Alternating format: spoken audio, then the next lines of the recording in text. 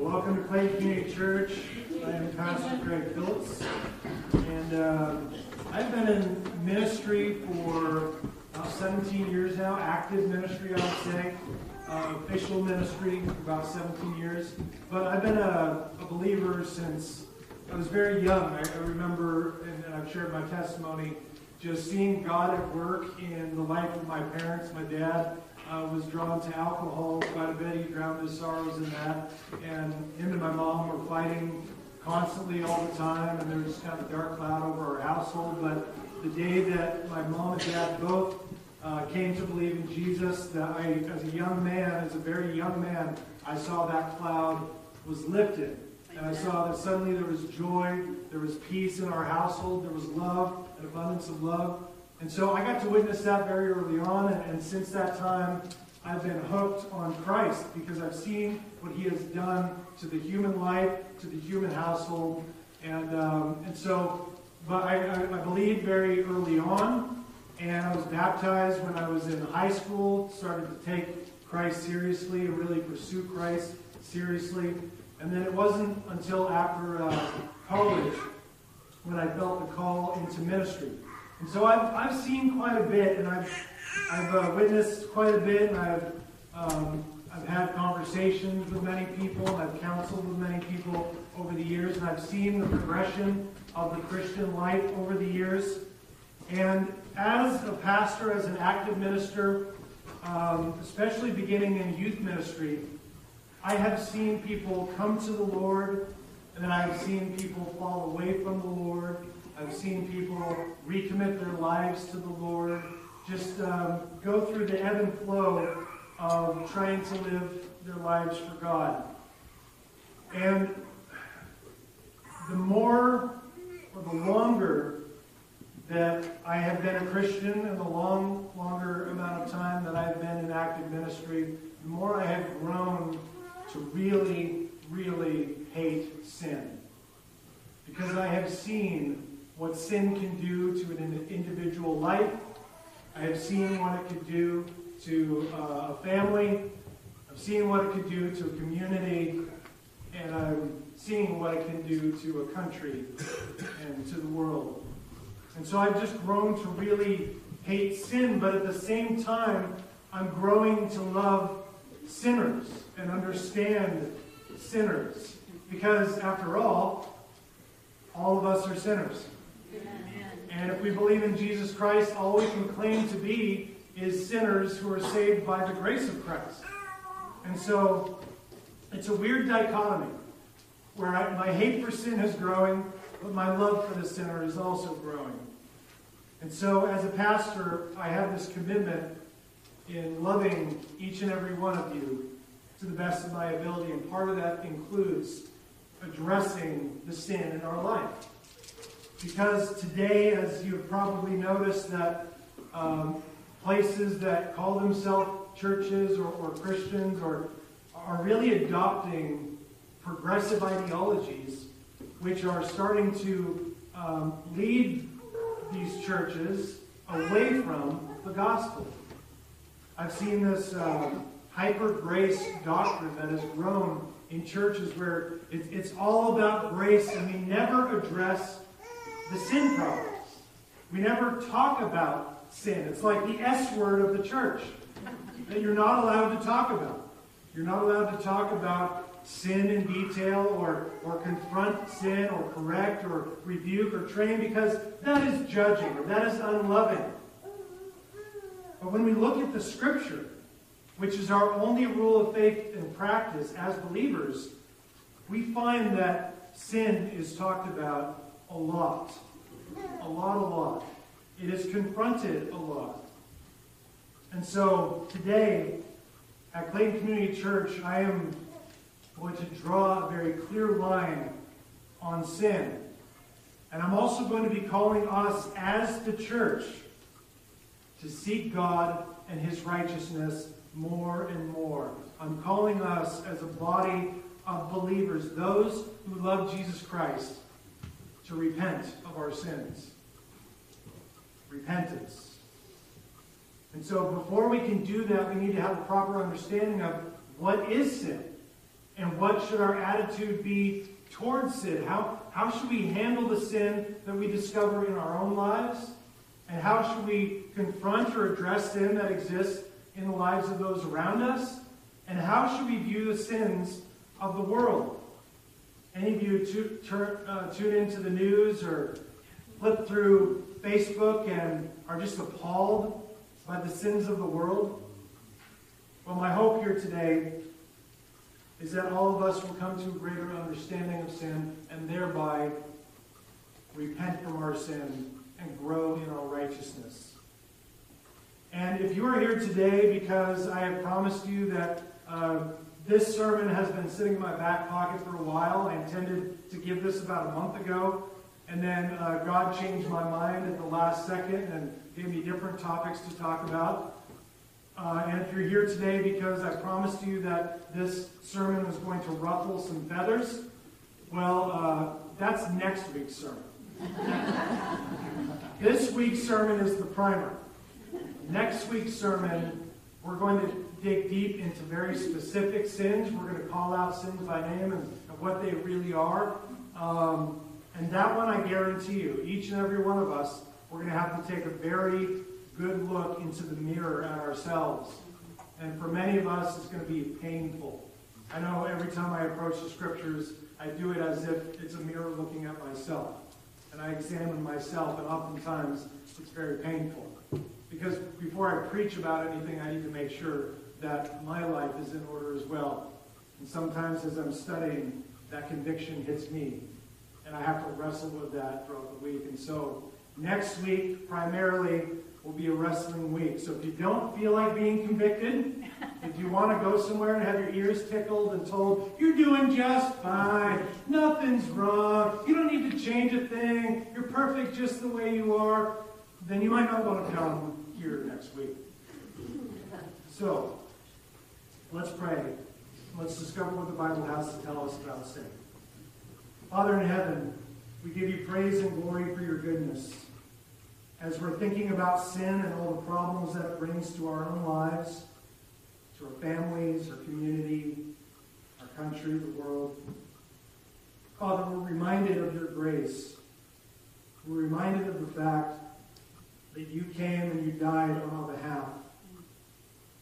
Because we've proven that if it's up to us, we cannot live righteously for you, but we choose sin.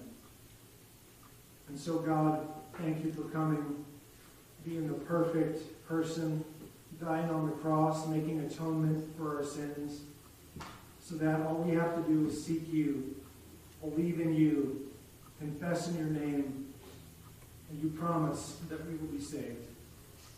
Thank you, God, for your patience with us as we try and wrestle with our sin and as we're drawn more and more towards righteousness. Thank you, God, for loving us in our imperfection and for being patient with us as we grow.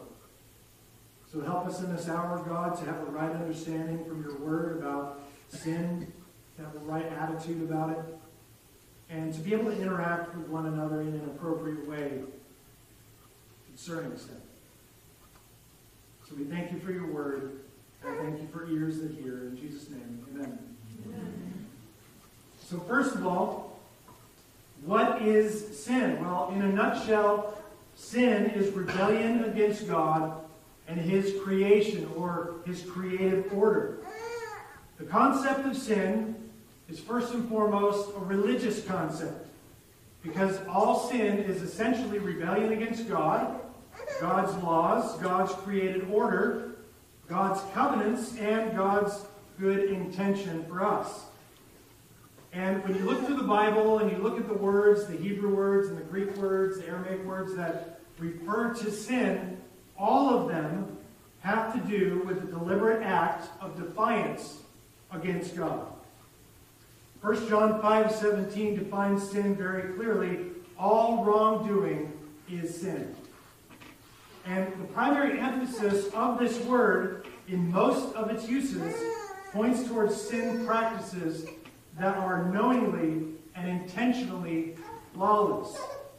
So 1 John 3:4 says, everyone who makes a practice of sinning also practices lawlessness. Sin is lawlessness. Hebrews 10:26 says, "For if we go on sinning deliberately after receiving the knowledge of the truth, there no longer remains a sacrifice for sins." So, first and foremost, the attitude of rebellion against God and against His law, His ordinance, His character, His creative intention, that is ultimately what a sin is. And there's a difference between practicing sin, practicing unrepentant sin, and the occasional unintentional slip-up. Because how many of us each week, as well-intentioned as we are to serve God and do what's right, make mistakes and unintentionally slip up? Yeah. Whose hand is the highest? You're the most honest. Yes. Yeah, we all mess up, even though we try so hard. So there's a difference between that, which we all do, and the practice of sin. And by practice, I mean, you put this in terms of sports, for example. If you practice, you show up to a place at a specific time, every day, every week, for the purpose of working towards improving on something. If you practice sin, that means that you are constantly dedicated to doing that thing, even doing that thing more and more, better. Sinning better, growing in your ability to sin and to fool people about your sin. The practice of sin. The habitual practice of doing what's wrong and rebellious against God. There is a difference between the two. But ultimately what we know is that sin, whether intentional or unintentional, is corrupting. Sin is the basic corrupting agent in the entire universe. When God spoke the world into motion and established boundaries and rules for living creatures to live in this paradise He created, which He considered to be very good, He also, in doing that, created the possibility for rebellion. The Apostle Paul, in the book of Romans, if you've never read the book of Romans, it's very foundational and fundamental to understanding our faith and understanding the concept between righteousness and sin and how we ought to operate. But Paul oftentimes goes into philosophy in the book of Romans. And he admits that he really wrestles with this idea of the law and sin. In Romans chapter 7, verse 7, he says, "If it had not been for the law, I would not have known sin. For I would not have known what it is to covet if the law had not said, 'You shall not covet.'" And so when God gave Adam and Eve in the garden very simple rules to live by, a job to do, things to do, but also the rule of do not eat from the fruit from the tree of the knowledge of good and evil. You can eat from all these other trees, just not this one tree. And so by putting that law or that rule into creation, He also provided the opportunity for us to rebel against that law. And so Paul really wrestles with that. Well, if there was never any law, then there would be no sin. So it's the law's fault that we sin. Why doesn't God just remove that law? Well, the book of Romans tells us the whole purpose of the law is to demonstrate the fact that if left to our own devices, if given our own free will choice to choose what we do, then we will always choose to sin against God, despite the fact that He is good, perfect, holy, righteous, and just. And so, the law simply exposes us for who we really are. But it also exposes God for who He really is as well. Because without the law, without the choice to sin against Him, and without the possibility of redemption through Jesus Christ, His Son, we would not know God to be a Savior. We would not know God to be gracious or kind. And so, philosophically, we wrestle with these things. But ultimately, we know that as soon as Adam and Eve rebelled against God's one rule, Thereby they expose themselves to be sinful against God, unholy, unlike God. And they were removed or kicked out of this paradise and this perfect intention God had and wanted for us. And the fact is, this is the nature of man. We are sinful people. Every single one of us is a sinner. So much so that David, he presents the idea that we're sinners even from the womb. That as soon as we get out of the womb, we are looking for ways to sin. I mean, that's just the character of man. It's inevitable. It's inevitable that we all sin. Romans 3:23 says, all have sinned and fall short of the glory of God. When you look around the world and you see the decay, the destruction, natural disasters, everything that we look at that is hard to deal with, that is burdensome to us, that is strenuous to us, all those things, all those heartbreaking things are ultimately the result of sin. Because not only did corruption enter into us when we sinned against God, but also corruption entered into God's creation as well. And that's why the ground we walk on is not absolutely stable. It's shifting sand. It crumbles. And that's why the Bible calls us to stand on the firm foundation, the rock that is Christ Jesus, that never shifts, that never crumbles. He is the only sure thing that we can stand on. So sin is the basic corrupting agent in the entire universe. I've often heard sin referred to in this way, that sin is missing the mark. Any marksmen here? People who like to shoot your guns at targets and try and have a nice grouping that's really close, hitting the target, the bullseye, as often as possible. Anybody do archery? Targeting? Yeah. That's pretty cool. How many of you guys have been able to go like a perfect 20 for 20, hitting the bullseye every time you shoot? CJ? Yeah, it depends on yardage, but yeah. Yeah, the yardage. So within 2 feet, you probably hit it each and every time. But if you're really a good marksman, you put that bullseye, you put that target a little farther out. And as any of us know, it's really, really hard to do that Robin Hood thing where you're splitting the arrow in twain every single time, right? Essentially, sin is missing the mark. And perfect righteousness is to be able to hit the mark every single time. And if you miss the bullseye by even that much, just once out of 20, that's still missing the mark. You've still fallen short of perfection. Because Christ alone, Jesus Christ, which is why we hail him as the greatest person, our Savior, the Lord, is because he did hit the mark. He's a regular Robin Hood. He hit the mark every single time. But all of us, especially if we're honest with ourselves, we know we can hit the mark probably a lot, but there's times where we miss the mark too. And that means that we are imperfect. We are sinners. That is sin. That's the idea of sin. We're missing God's mark of perfect righteousness and holiness. And that's the expectation of God.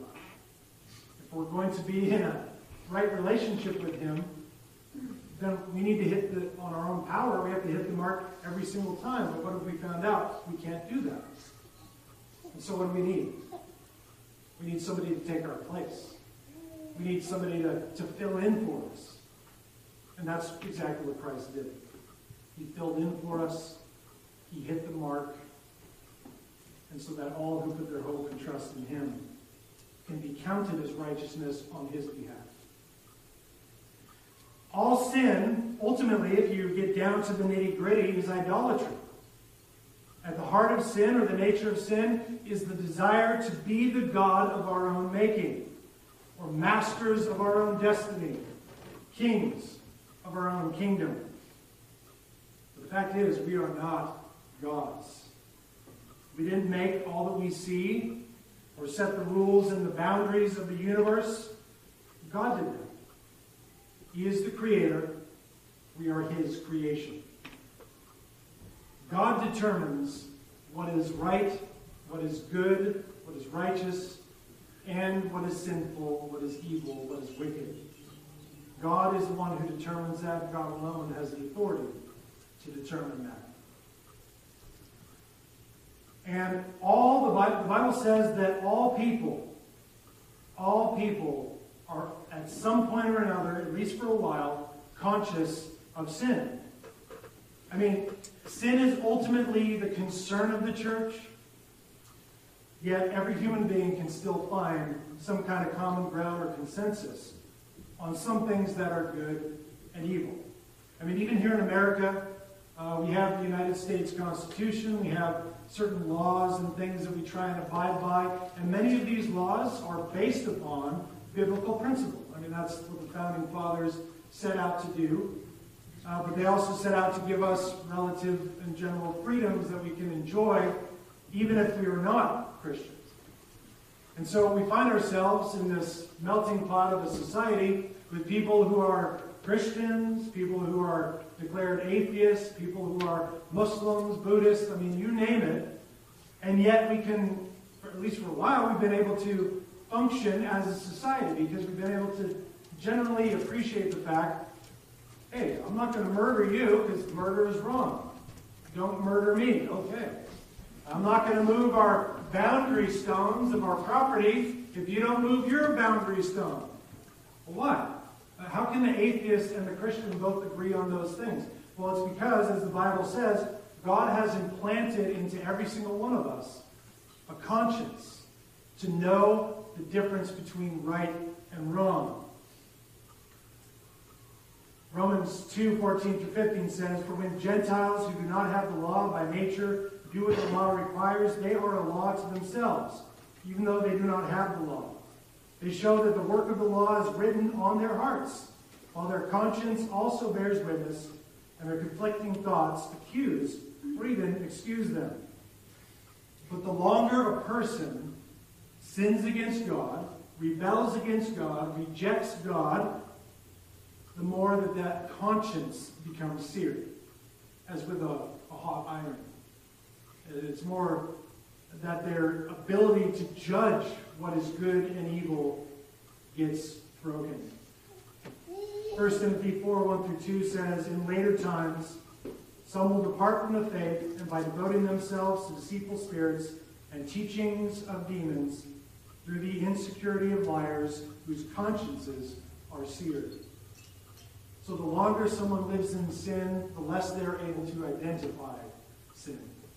And that's why, ultimately, why I think we have such a backward society today. Because as a culture, the culture is turning away from God, and therefore the culture is developing a seared conscience, where good is evil, evil is good. Man is woman, woman is man. I mean, all these different things that are upside down and backwards is the result of a seared conscience of a society. And that all starts with turning away from God, rejecting God and his offer of salvation. Sin ultimately is a sickness that separates us from God. You think COVID-19 has separated us from certain people or certain family. Well, consider the fact that sin can lead to separation from God. Isaiah 59:2 says, "But your iniquities have made a separation between you and your God, and your sins have hidden his face from you, so that he does not hear." Hosea 9:5, "Every evil of theirs is in Gilgal. There I began to hate them. Because of the wickedness of their deeds, I will drive them out of my house. I will love them no more." And then Jesus says in Matthew 7:21-23, "Not everyone who says to me, 'Lord, Lord,' will enter the kingdom of heaven, but the one who does the will of my Father who is in heaven." So obedience, he's talking about here, is the evidence or the sign of someone who truly and genuinely has been born again by God and loves God.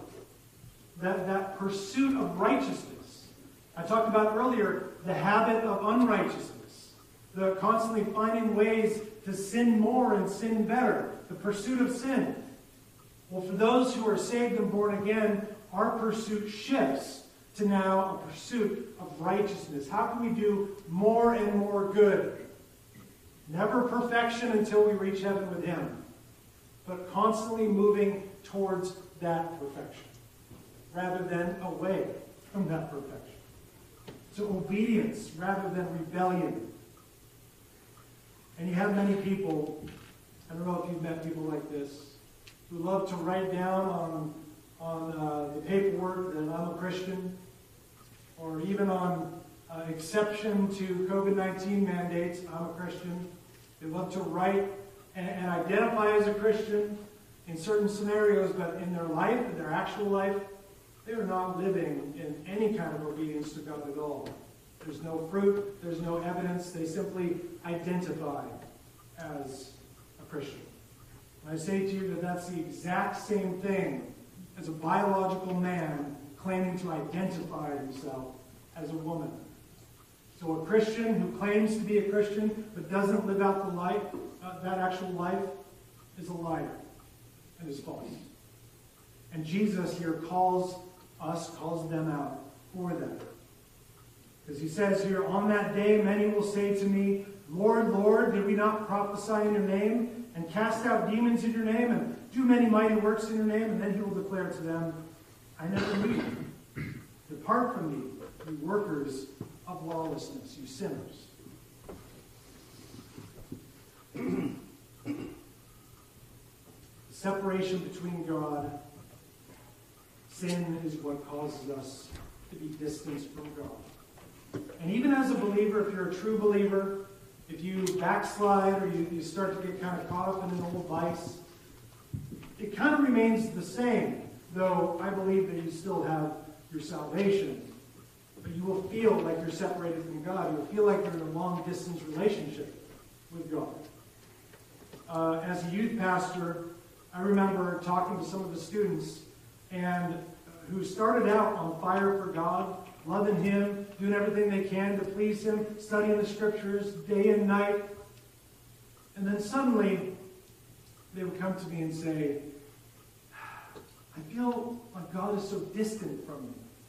I feel like He's so far away. Why do I feel that way?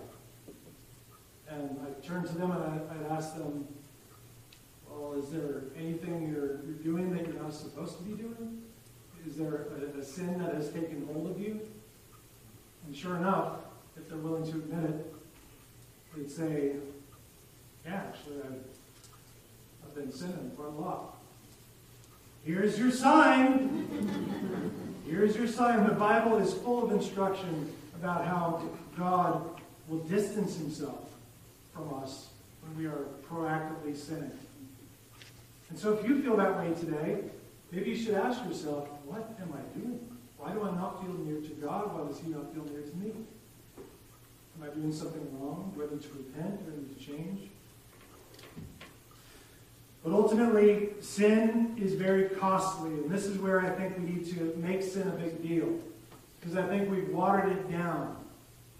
We don't respect sin nearly as much as we ought to.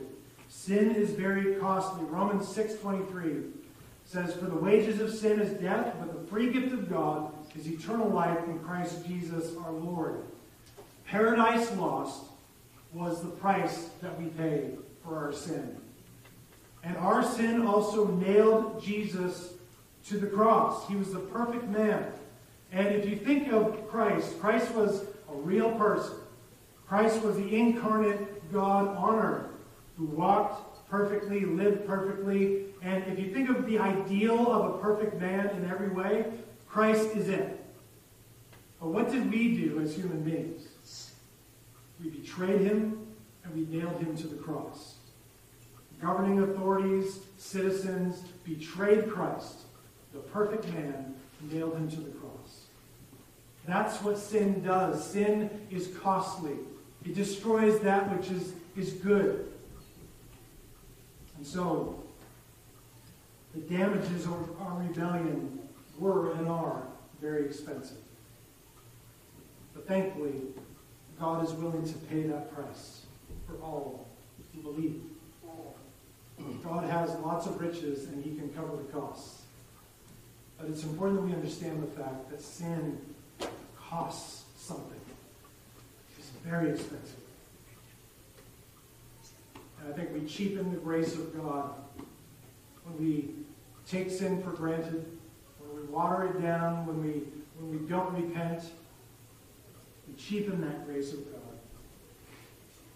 So therefore, sin should repulse us, and we should hate it.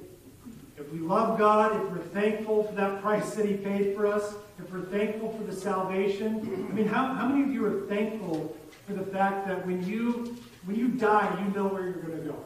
Amen. How many of you are thankful for the fact that Christ helps you through any crisis, no matter how bad it is? He comes in and he comforts you, and he empowers you to make it through. If we're thankful of that, if we love him for that, we should hate that thing that is offensive to him, that goes against his character, and that separates us from him. And ultimately, that causes the death of all who reject him.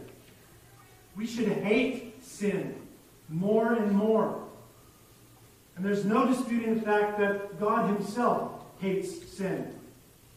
Proverbs 8:13 says, "The fear of the Lord is hatred of evil. Pride and arrogance in the way of evil and perverted speech I hate," God says. Proverbs 6:16-19.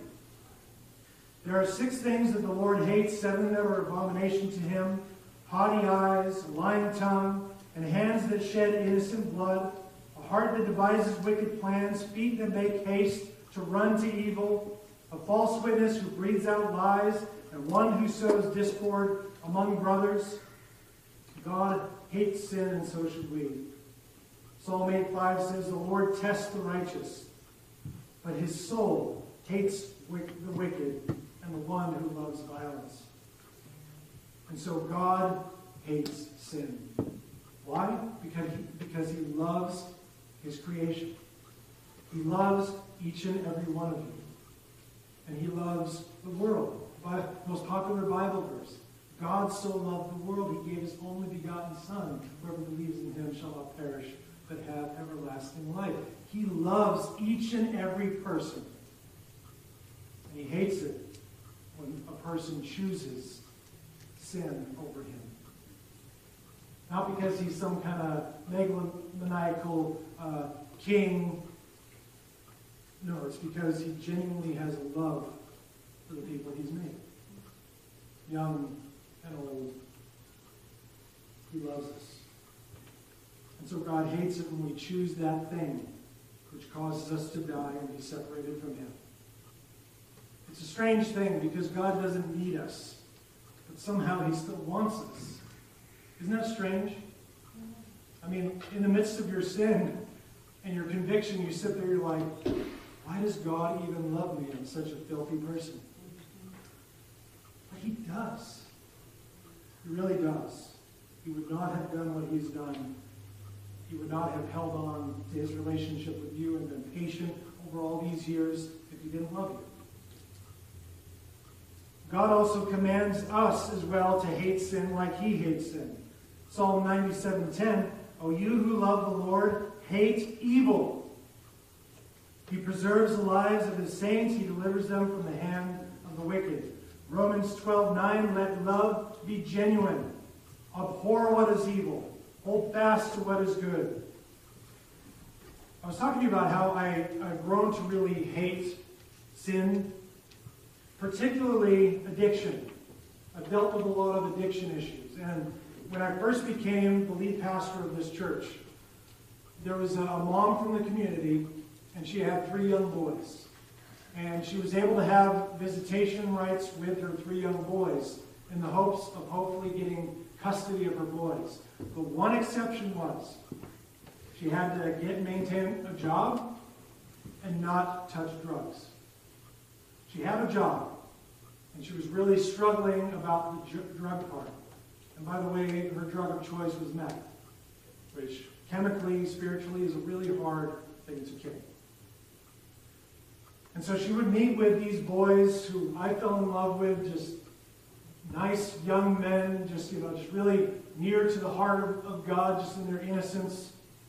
And you could tell that she really had a love for these boys, and she was trying really hard, and she was staying clean. And this happened for about 3 months, and she would come here every single week faithfully. I'd get to hang out with the boys, and it was just a really good time. I was really hopeful that she would continue to do well. But unfortunately, one week, they didn't show up. And when I called to pursue what happened, I found out she went on a meth binge again, got into some trouble, and she lost any possibility of custody of those boys.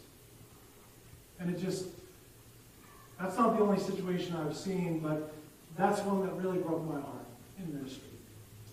And one that made me just see how damaging sin can be. Those young boys will not know the joy of growing old with care. She is going to be from a distance from now on. And that's just one example of what sin can do. Many of you, maybe in your childhood and growing up, many of you have seen the effects of sin. But that's just what happens in this life. What happens in the next life, if someone dies in their sin, is far, far worse than anything that we see that happens here. The negative effects of sin that we see happen here are merely a shadow of what happens in the next life. And the things that happen here are God trying to prompt people to wake up, to repent, to come to Him, to seek forgiveness, to receive joy and life that is truly life. So when God catches you in your sin, and bad things happen as a result, that's God knocking on your door. I've seen some people who respond to that very strongly, and I've seen people ignore that knock their whole life. I've officiated funerals for people who have rejected Christ until the very end.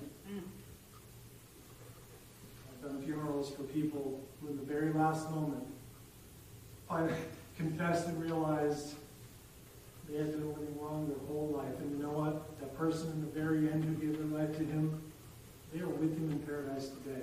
Amen. Because they finally answered the door, even in the final hour. They answered that door, and God was still knocking. So God commands us to hate sin, and I can tell you I'm there. If you're not there yet, why don't you go serve in the community a little bit? Serve people with broken homes. You'll get there pretty quick. The Bible says to not merely walk away from sin, but that we should flee. And it's a very strong language here. 2 Timothy 2:22. So flee youthful passions and pursue righteousness, faith, love, and peace, along with those who call on the name of the Lord from a pure heart. 1 Corinthians 6:18. Flee from sexual immorality. Every other sin a person commits is outside the body, but the sexually immoral person sins against his own body, as we know, is a temple of the Holy Spirit. When you believe in Jesus Christ, the Spirit of God is given to you as a deposit that lives inside of you, that is counseling you according to the Word of God, that is leading you in your decision-making and leading you in all truth. And so, our body no longer belongs to us. Rather, God is giving us the Holy Spirit, and He is expecting us to take care of our body and our person in which His Holy Spirit dwells. And so whenever we commit sexual sins, for example, we are sinning against that temple. We are sinning against God's gift. James 4:7 likewise says, submit yourselves therefore to God, resist the devil, and he will flee from you. 1 Timothy 6:11, but as for you, O man of God, flee these things, talking about sin. Pursue righteousness, godliness, faith, love, steadfastness, gentleness.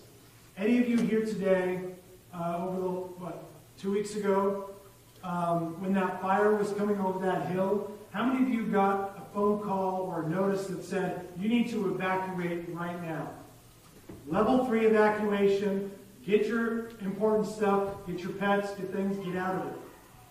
Okay, that is the urgency and the idea behind this word flee. Whenever we recognize that there is sin in our life or there is sin happening around us, the Bible says that we are to flee, as if we're in a level 3 evacuation. Not just, it's not a big deal, as the fire's burning, running down that hill, coming right for your home. It's not, no big deal. I watered the lawn yesterday. I'll be okay. No, but to open your eyes and realize the fact that death and destruction, chaos are knocking at your door. And if you don't flee, if you don't grab what you have and get the heck out of there, it will consume you. And not only you, but possibly your family, the people you love. Flee from sin. Don't poke it with a stick. Don't play around with it. Don't let it linger. Don't put it in some kind of a glass case and watch it. Flee from it. Sin is a monster that we must flee from.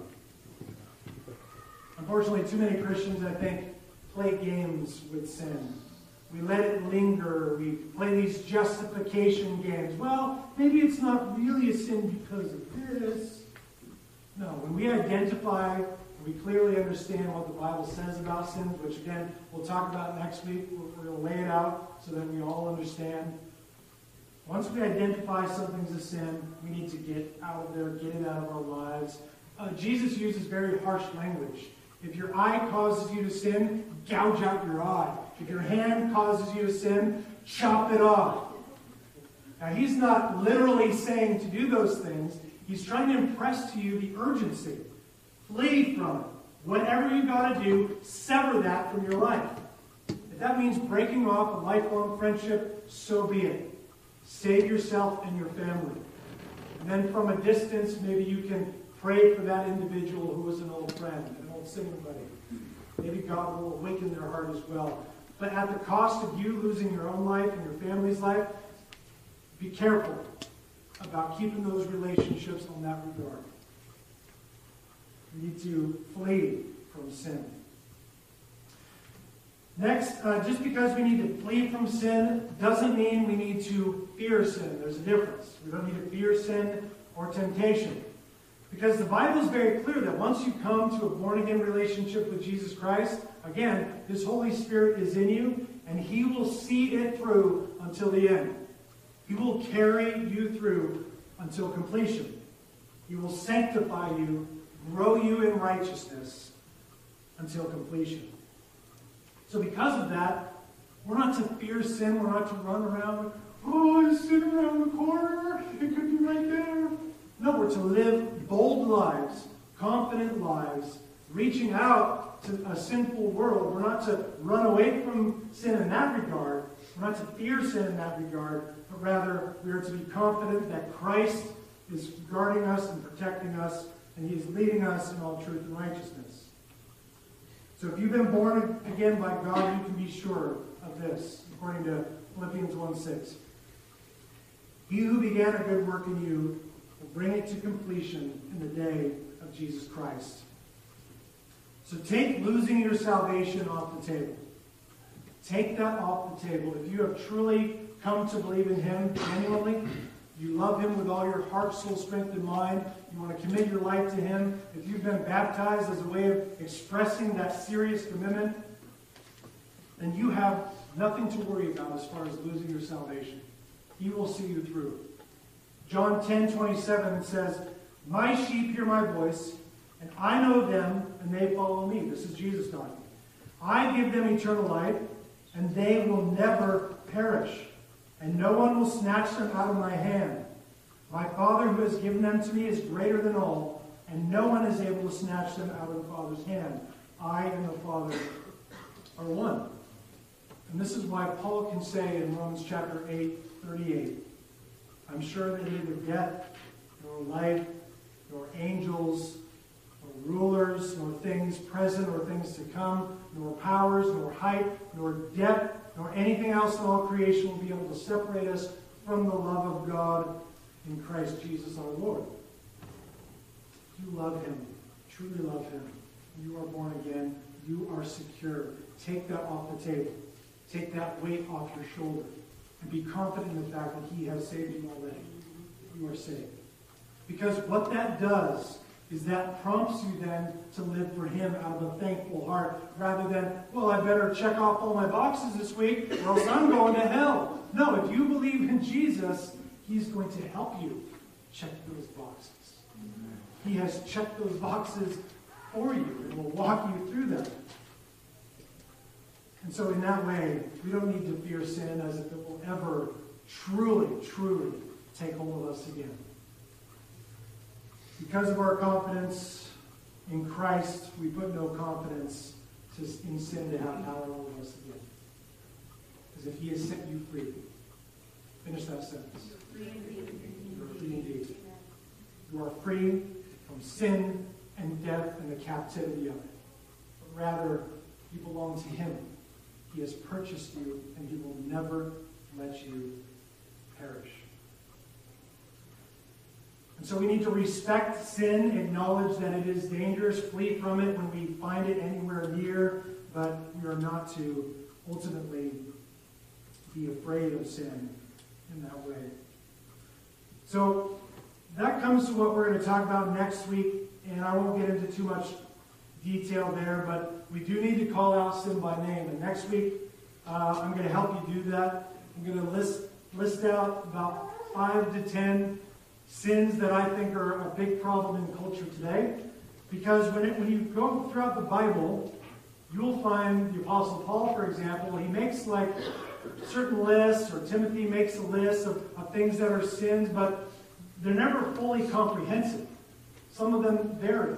The reason for that is dependent on who these preachers are speaking to. For example, the book of Corinth, which we're going to start 1 Corinthians, 2 Corinthians in October.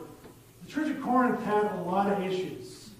Family members were sleeping together. They were getting drunk before worship service and before the potlucks. And they were just doing all these things. So Paul addressed those things. Whereas if you look at some of the other letters, they don't address those things. And so the reason for that is because at the heart of sin, it's always rebellion against God, but we all struggle with different things, either as a culture or as an individual. And so what I want to do is take 5 or 10 sins that I think we as a society today really struggle with, especially from working with all of you, the things that we struggle with, maybe even as a church. And I want to walk through each and every one of those, call out the sin by name, look at every little nuance that goes with it, and just as I talked about last week or the week before, you look at alcohol, the Bible neither commands or fully condemns the use of alcohol in the Bible, at least for the Christian believer. But there is nuance to that. Obviously, drunkenness, there is instruction on not getting drunk. There's instruction on not drinking so that other people who have alcohol problem stumble and fall. And so there's nuances with these sins that we need to understand. We need to see where those boundary lines are. Because it's not always black or white. Sometimes there's some nuance to it. And so we'll look at that next week. In the meantime, though, I just want you to consider the words of Christ. Matthew 22:35-40 says, the lawyer asked him a question, Jesus, to test him. Teacher, which is the greatest commandment in the law? And there's a lot of commandments from the Old Testament. 600 some odd, between 600 and 900 is what scholars figure. But there's that many. So which one is the greatest commandment? And Jesus said to him, you shall love the Lord your God with all your heart, with all your soul, with all your mind. This is the great and first commandment. And the second is like it. You shall love your neighbor as yourself. On these 2 commandments depend all the law and the prophets.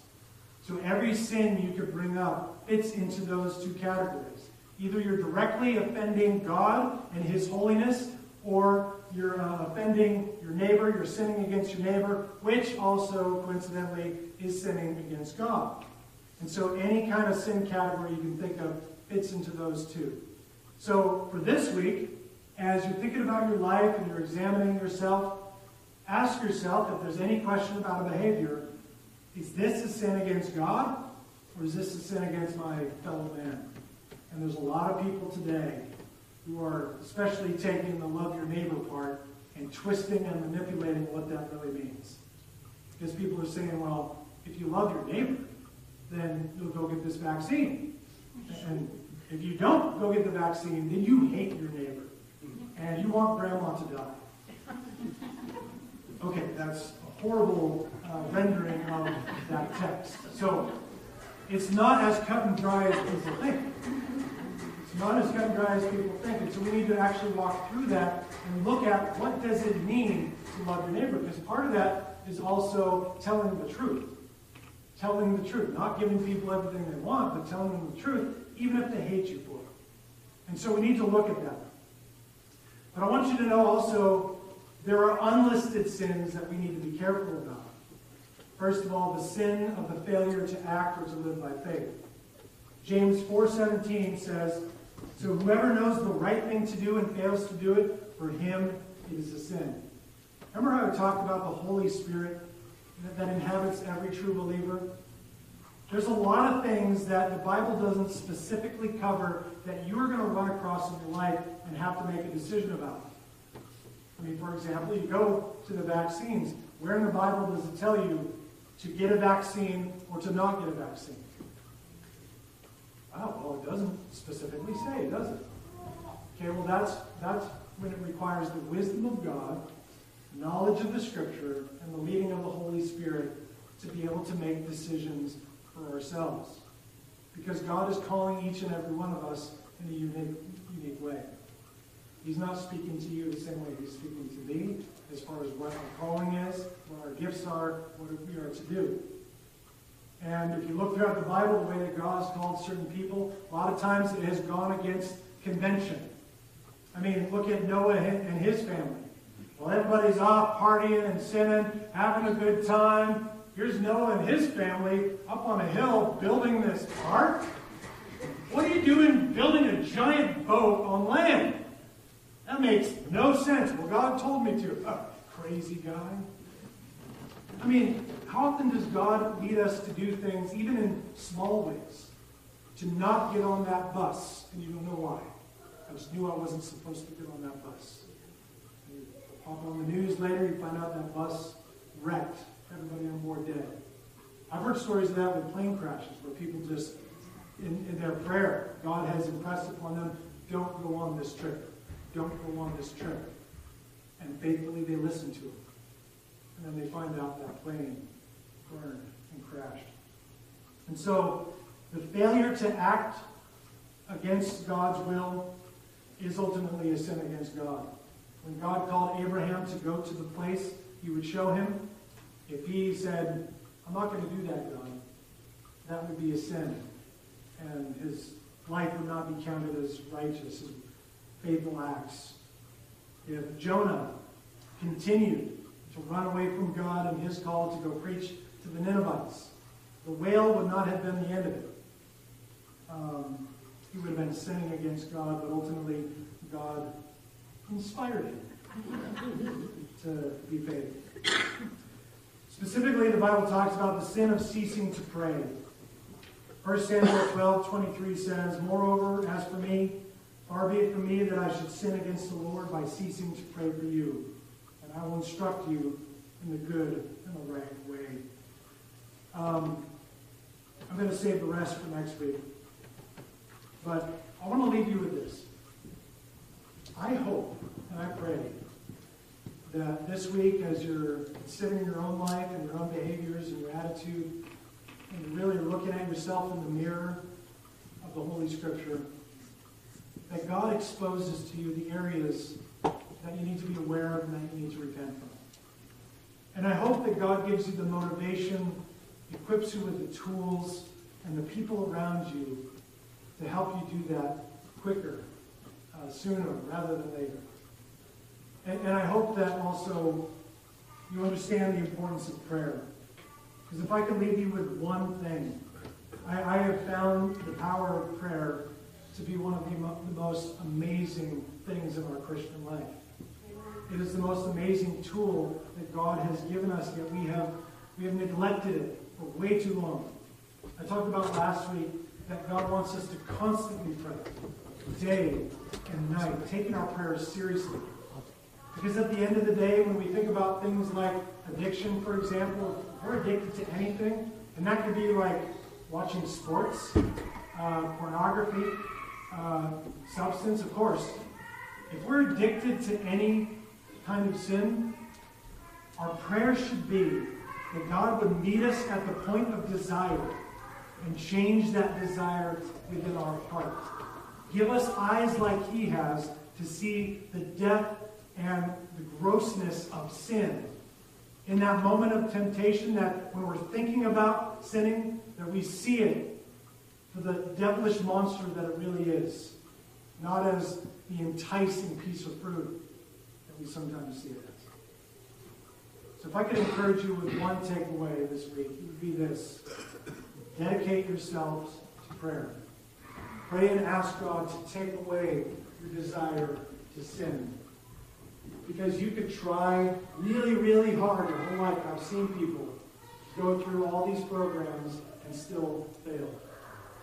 If you invite God into your life and change your heart on the desire, His power can do that. And I have seen that as well. I have seen somebody who loves alcohol. My dad. I've seen my dad totally 180 and changed. You know what? To this day, he has not touched the drink. God can do that. He did it for my father. He can do it for your addiction as well. So let's pray.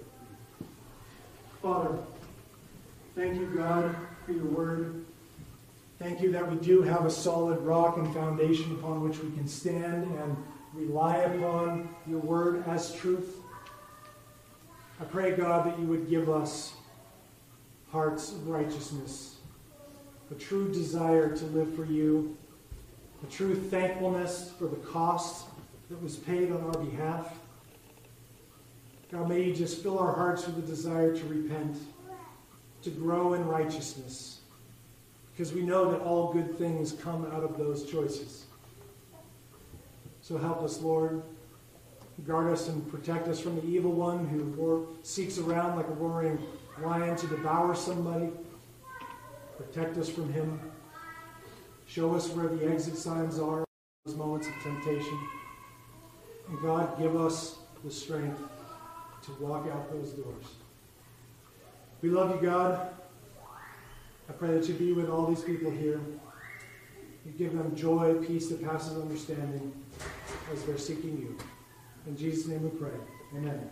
Amen.